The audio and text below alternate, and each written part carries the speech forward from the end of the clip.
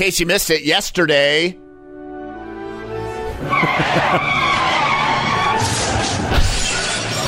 Is this actual audio of the amount of times a car or a truck has run into the Talbot Street Bridge? Coffee ladies at the Timmy's at Oxford and Talbot sent me this audio.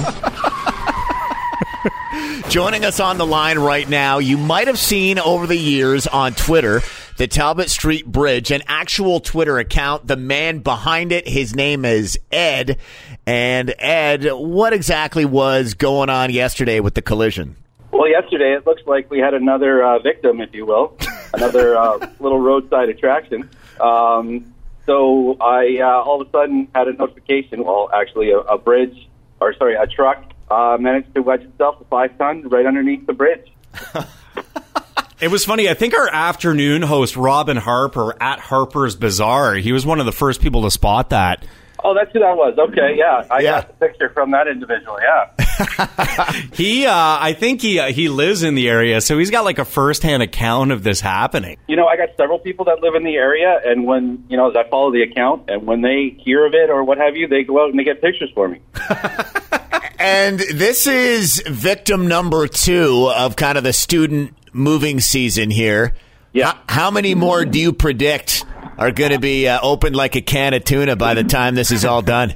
Well, you know, honestly, I thought there was going to be more over the weekend, but perhaps people got smart. I don't know if you guys saw. Apparently, U-Haul puts out a bit of a waiver for people to sign that they don't go under the Talbot Street Bridge. Really? So that is true. We heard a rumor of that, but we couldn't confirm it. Yeah, somebody said that they had to sign off, or they had a stern talking to, or it was mentioned, let's put it that way. And I heard rumors before, because I've been running this, for a couple of years, that UWO has a mention of it somewhere as well. In the bathrooms above the urinal? Maybe. We're here talking to Ed this morning. He's the guy behind the Talbot Street Bridge Twitter account. And I got a question for you before we let you go here, Ed. What's it like bringing to life an otherwise inanimate object for the whole world to see?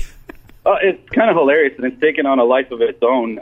As a tip, you guys will see some merchandise coming soon. So that's kind of how outlandish it's gotten. But people love it. I get comments all the time that this is the funniest thing I've heard or read or seen all day. Can you get like keychains made or like something that'll hang from the rear view mirror? Because that would just be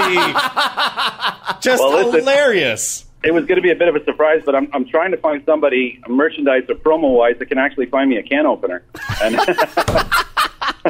Hey, man, thanks for calling in today. Keep up the great work with the Talbot Street Bridge, all right? Absolutely. Thanks for having me on, guys. Classic Rock Mornings with Blair and RV. On Classic Rock 98.1.